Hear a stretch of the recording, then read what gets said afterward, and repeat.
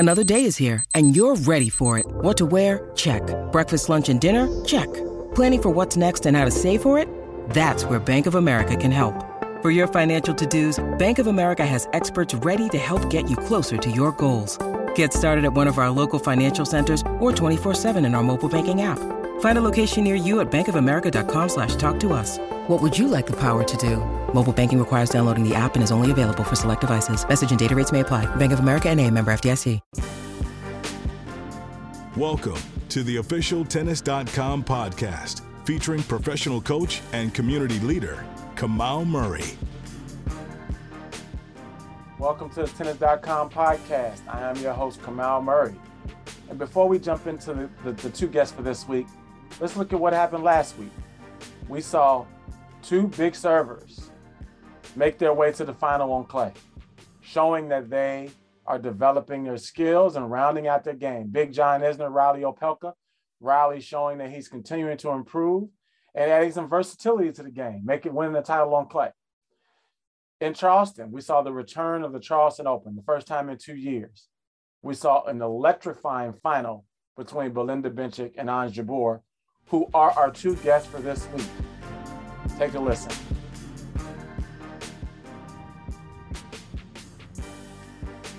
Welcome to the Tennis.com podcast. I'm your host, Kamau Murray, and we are here with the legend, the handsiest woman on tour, the craftiest woman on tour, the Nick Kyrgios of the women's tour, Ons Jabeur. Without the throwing of the racket. Yeah, and the comments. You say I'm off court though, just not on court. You know, you like. Yeah, maybe. So last year was a big year for you. I enjoyed watching you. I think the world was rooting for you at the end of the year to have you make the year-end finals. Tell me how that year comes about, because I always say when you look at like people who emerge like that and they have such a great year, it's also built from the year before, right? Or it's also built from like one match that shows that you really have what it takes, and it creates a lot of belief. So how did like an amazing year like that happen? I think from all the years that I've been playing on tour and all the experience that I got from you know the different years, different matches, I think 2021 was amazing for me because I was playing a lot of good matches. I was winning, and you know I was enjoying a lot of myself on the court. I've won my first WTA title, so it's a year to remember for me, for my career. And I was hoping to, you know, qualify for the Masters, but someone named Anett Kontaveit stole the spot for me. That one match in Chicago, the finals in Chicago, if you had won that match, it would have put you way past her. Trust me, I've been saying for all the matches that I love, if I won that match, I would have qualified for any match. And also COVID, because COVID kind of took some tournaments off the calendar, especially toward the end of the year. And so, like, maybe one more tournament where you just needed one more match. So tell me what that was like, because I've experienced that, like, watching the points, watching other players' results. And tennis is strange where you kind of need somebody to lose when you think about these points race for you to win. And there's a lot of money on the line at the year-end championship. Tell me what, like, that process where you're, like, watching the results, like, ooh, I wanted to win, but I don't really want her to win. Miss it. Double. Yeah, I mean, it was crazy, especially at the end of the season. Nobody was expecting Paula to win the Indian Wells, and then that happened. You know, Paula was in the race again, and from you know, she was kind of a little bit far, but then she came back again, and then I think it was between me and a few other players at the end.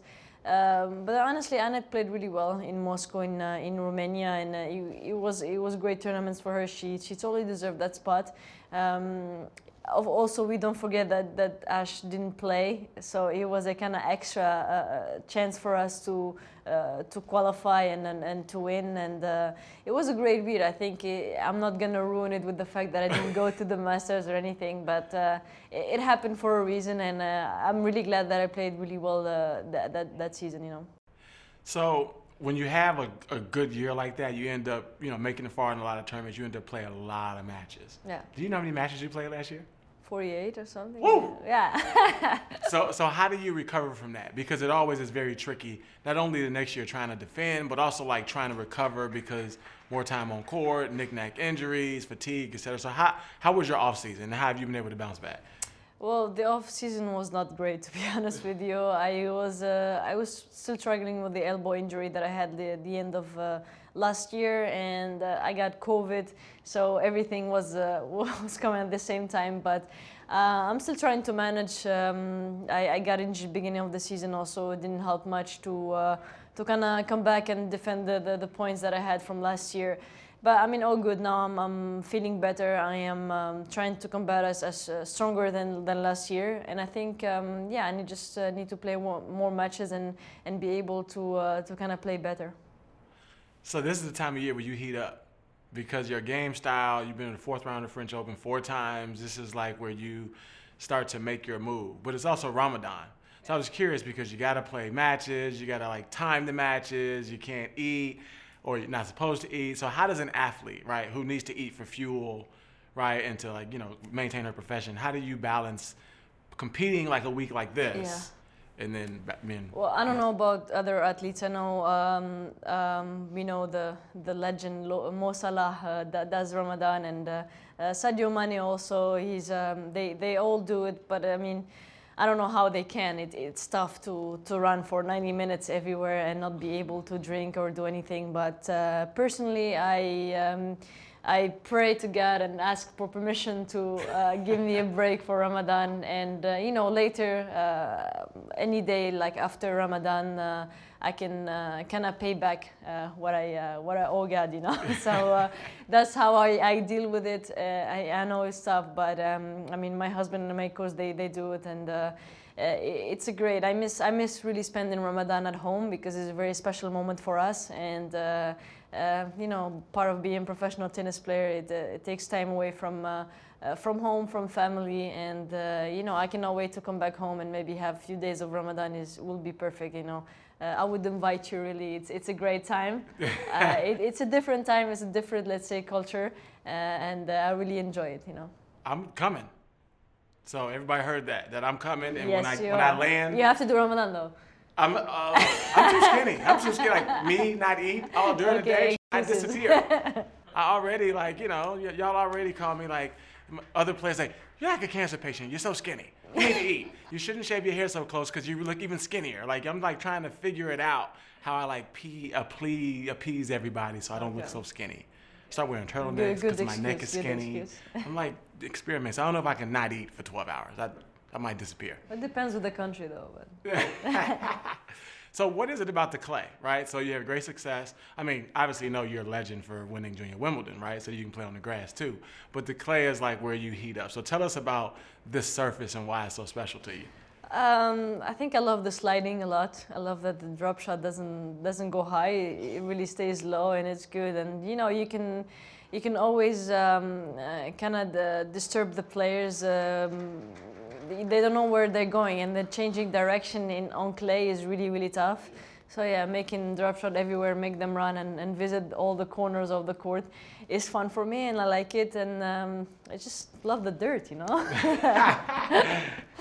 Get your hands dirty. So everybody on tour is famous for something, right? So Quang Wang is famous for like wearing full face of makeup when she goes to practice and play. That's definitely not me, okay. That's definitely not you. But you're famous for being the best smelling player on tour, even after the match. You gave me that title, man. No, I made everyone aware of it. I was like, she just got done playing for 2 hours. Go walk past. Like, oh, damn, she smells so good. I'm like, after 2 hours, she still smells good. So give me like your favorite perfumes right now.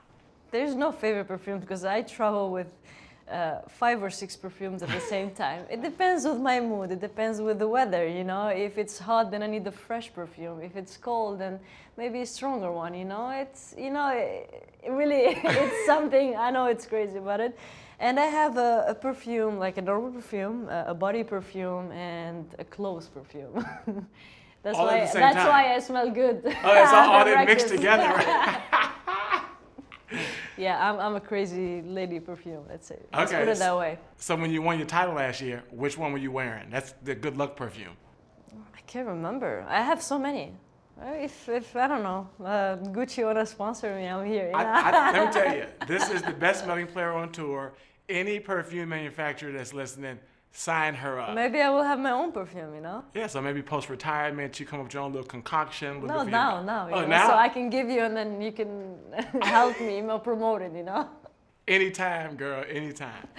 With threats to our nation waiting around every corner, adaptability is more important than ever. When conditions change without notice, quick strategic thinking is crucial. And with obstacles consistently impending, determination is essential in overcoming them. It's this willingness, decisiveness, and resilience that sets Marines apart. With our fighting spirit, we don't just fight battles, we win them. Marines are the constant our nation counts on to fight the unknown. And through adaptable problem solving, we do just that.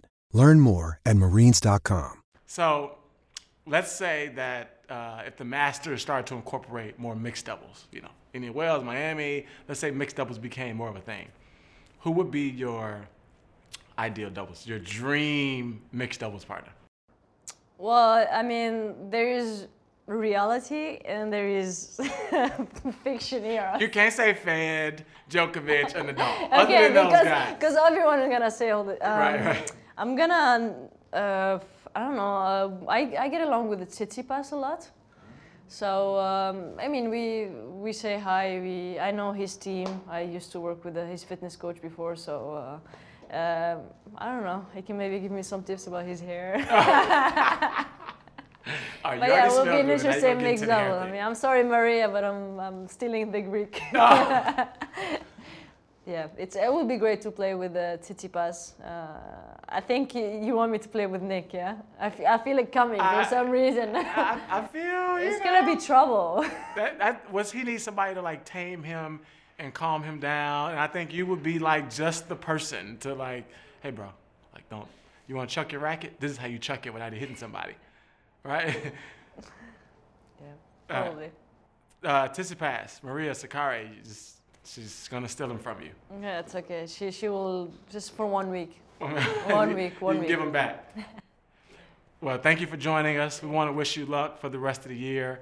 We always root for you. I was like rooting for you in Chicago. I was like, timeout, injury timeout. Ref, rain, let's stop this. But, you know, everyone's favorite girl. Thank you. Rooting for you last year at the end of the year. But thank you for coming to join us. Thank you, man. Thank you. Thank you, guys.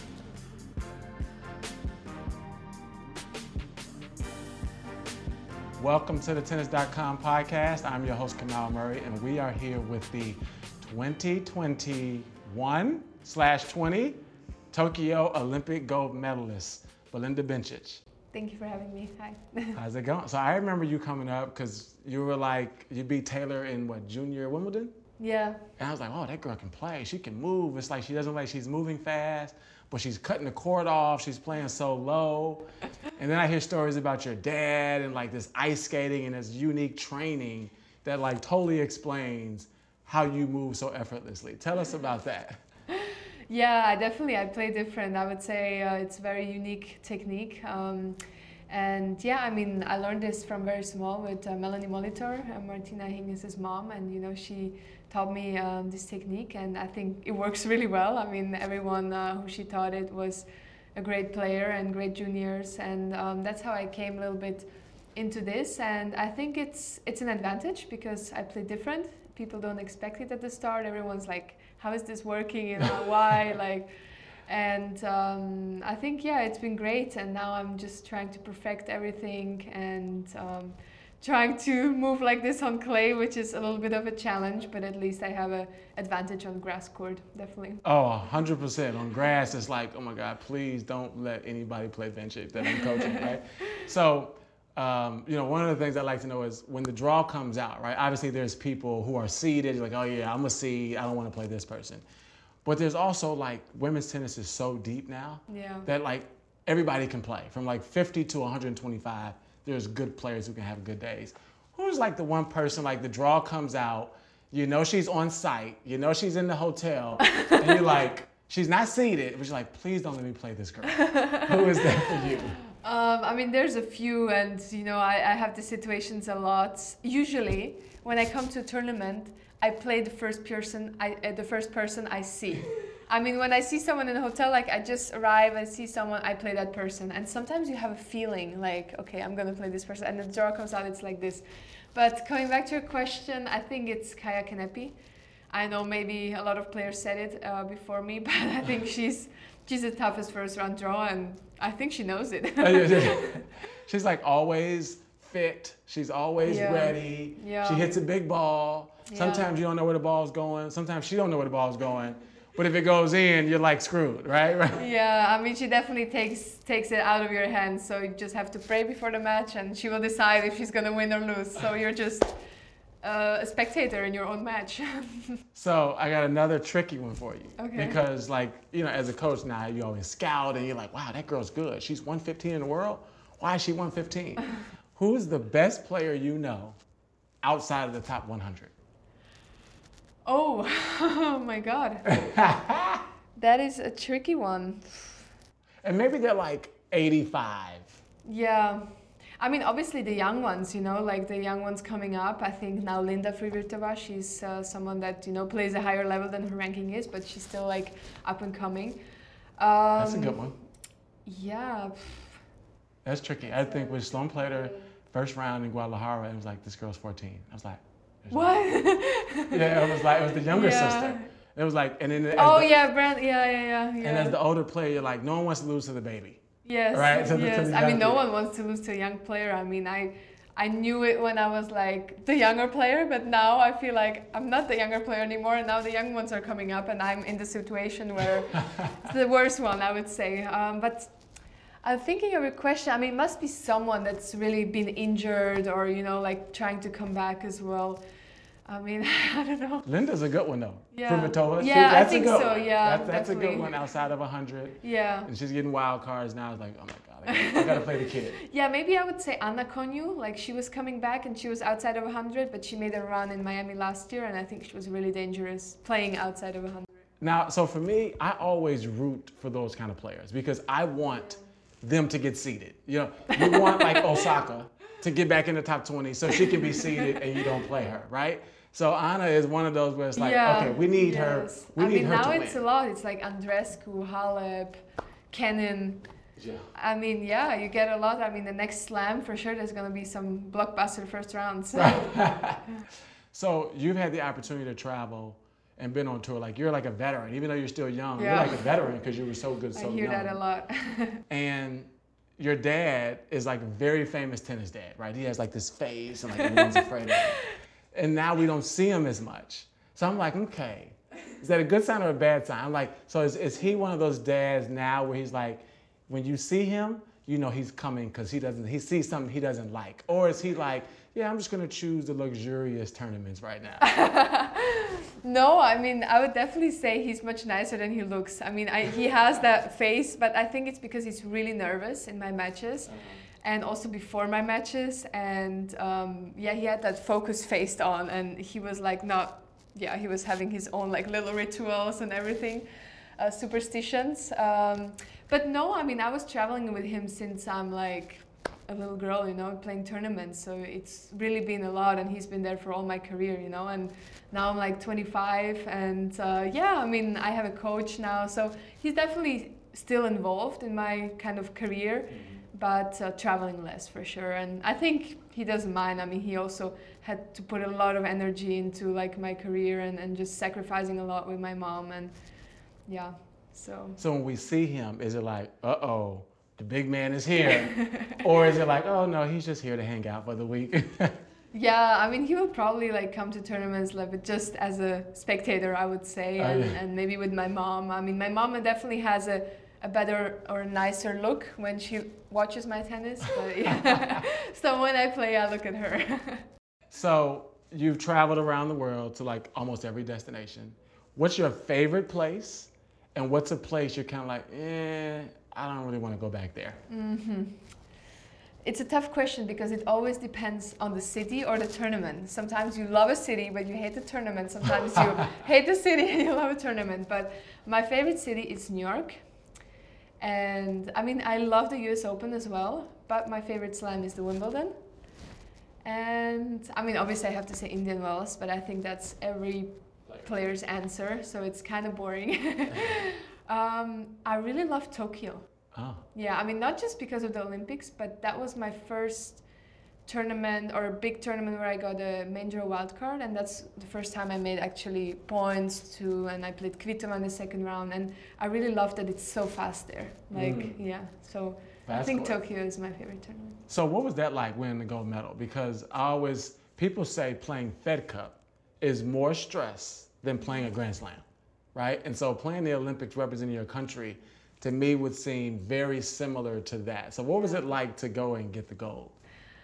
I always have to say somehow when I wear the Swiss colors, the Swiss outfit, and I'm representing Switzerland, I somehow it brings the best out of me. I don't know, I've always, had the time of my life in Fed Cup, really had great results.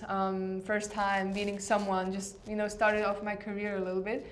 And then I really enjoy it still. And then the Olympics and the Hopman Cup, and I always played well in those events. So I feel like I have to step it up in tournaments where I play for myself. And then for me, I don't know, it's not stress. I just feel different when I go on the court. I just feel like I'm representing the country. I'm really proud to do that. And also in the Olympics, I was nervous, but a different kind of nervous. I knew I'm gonna step on this court and I'm gonna be an Olympian forever. I've always dreamt of playing the Olympics. So it was different, and I really enjoyed it. I appreciated it, and I think that's the difference. So when you land in the city, right? Everyone has their favorite food or their favorite thing to do. Right. You drop your bags down. Yeah. You open up Uber Eats. Yes. What's the first food you look for? Okay, I gotta find Italian or I gotta find Indian. What is it for you? I'm trying to find Chipotle. Uh-oh. Yes. When I'm in the US. When I land in the US, this is the first meal I have, and probably the last one when I go back. So it's my favorite. And somewhere else, it's tough to say always. I think the to-go food is Italian food everywhere you go. I feel it's fascinating. Every city you go, they have a great Italian restaurant. And you don't see that with other cuisines so much. So you were young, right? And you made a great leap, right? I think you were quarters of a slam at a very young age. And then, injury here, whatever, but you were kind of able to maintain your level. And now you see young players come out of nowhere, win a slam, and maybe struggle emotionally or mentally or deal with the pressure. What advice would you give to a young player who played a slam, didn't expect this, and then boom, it happened, and it's holy shit, yeah, what's happening? Oh. Yeah, right? I think it's a very tricky question, because I think when you come to the tour the first year, it's the most amazing. You love everything. This is your dream coming true. You have been watching all these players on TV. Now you're here. Now you're playing against them. You see all those tournaments. You want to be on site nonstop. You want to watch every match. This is how it felt for me. And then after a few years, or not a few years, but you do well, and you start to feel a little bit the attention, the pressure, the comments from people, the comments from commentators or media, the questions they ask you. And then it gets to you a little bit. So you start to be oh, okay, now I have to play well. And not every week you can play well. And it's hard to accept it. And you always compare yourself with the player you were when you were a careless junior player, just having the time of your life, beating the pro players for the first time. So it's a tough situation. And I think there is no really a magic something to say to you, because I think everyone has to go through the same. So I think it's pretty normal, if someone really makes it amazing run, but then they don't back up their results. I think it's really normal, but I feel when they've managed to, win a slam or play quarterfinals or semifinals or be top 10, then you can always come back to the level. I believe in that. If you played it once, you can come back. And I'm really happy with, after the injuries, I kind of proved that to myself as well. If I play well, if I'm healthy and everything, I play this level, and I know it. So yeah, it's kind of, it's a grind, you will never win every tournament. Right. So I'm just trying to get there in the Grand Slams. So when you were injured, you had time to be a civilian, right? Because when you're a kid, you're grinding, you're trying to make it, you're on tour, you're traveling 32 weeks a year. Yeah. Then you get injured and you kind of Yeah. The positive side about being injured is you get to just be at home and go out to eat and go to the movies. So what was that like, being a civilian for a little bit? It was really refreshing, and I feel I needed it maybe a little bit. And I feel those injuries that happened to me happened for a reason, because then I feel like on the tournaments and you are maybe unhappy. I was not happy playing. I felt the pressure and everything. And then I feel like my body was like, okay, no, like we have to end this. So it helped me to get injured and to take a little bit of time off, get home, like be with your friends and just live like a little bit normal life. But then, you know, I started miss tennis a lot, and then I came back and I appreciated it much more. So I feel like that changed my career. So now I appreciate being on the tournaments, but I also know when to take time off and just like relax. So I'm not pushing that hard. So I feel like it's taught me a lesson. When you need mealtime inspiration, it's worth shopping Kroger, where you'll find over 30,000 mouth-watering choices that excite your inner foodie. And no matter what tasty choice you make, you'll enjoy our everyday low prices, plus extra ways to save, like digital coupons worth over $600 each week. You can also save up to $1 off per gallon at the pump with fuel points. More savings and more inspiring flavors make shopping Kroger worth it every time. Kroger, fresh for everyone. Fuel restrictions apply.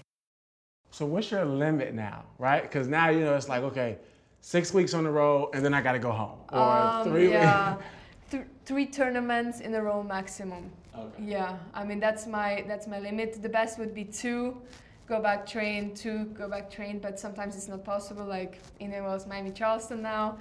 Madrid, Rome, Paris. Right? Yeah, exactly. I mean, I feel a little bit more for American players and Australian players. They have to come for a whole like swing, and they cannot just go back home that easily. Like I would say with European players, it's a little bit easier. Mm-hmm. We just have, I mean, it was Miami, Charleston maybe, and then Cincinnati or Montreal, Toronto, Cincinnati, US Open, then you go home. So I mean, it's tricky. Everyone has to figure out, but for me, I need to go home. Yeah. So 2 tournaments, 3 at the most, and Bencic going home. Yeah. Don't expect me to play more than that. So last question. So let's just pretend that they brought mixed doubles to the 1000s. Oh, that would be cool. Who, A, would you play? Yeah. And B, who would be your ideal doubles partner? And you can't say Federer. You can't say Rafa. And you can't say Djokovic. Okay. I would definitely play. I think it's very fun, and also in the slams I try to play now. I was playing a couple of times with Polasek, and he's a great doubles player, obviously. So probably I would choose him to play. Or I mean, singles player. Let's say singles player. None of the top 3, right? None of the big 3. God, who's playing good doubles? Isner. I would take Isner because finally I would have a good serve on my side. Yes. John Isner, there it is. If it becomes a theme, Bencic is first in line. You're like the second person to say that. Oh, yes? Okay. He's very wanted. Jack Sock, Francis, Kyrgios. Yeah. But you like straight, you know, organized, sane person. I mean, you like Isner, right? I want to play well, so I need to find a good partner. Well, thank you. This has been the Tennis.com podcast with Belinda Bencic. Thanks for coming on the show. Thank you.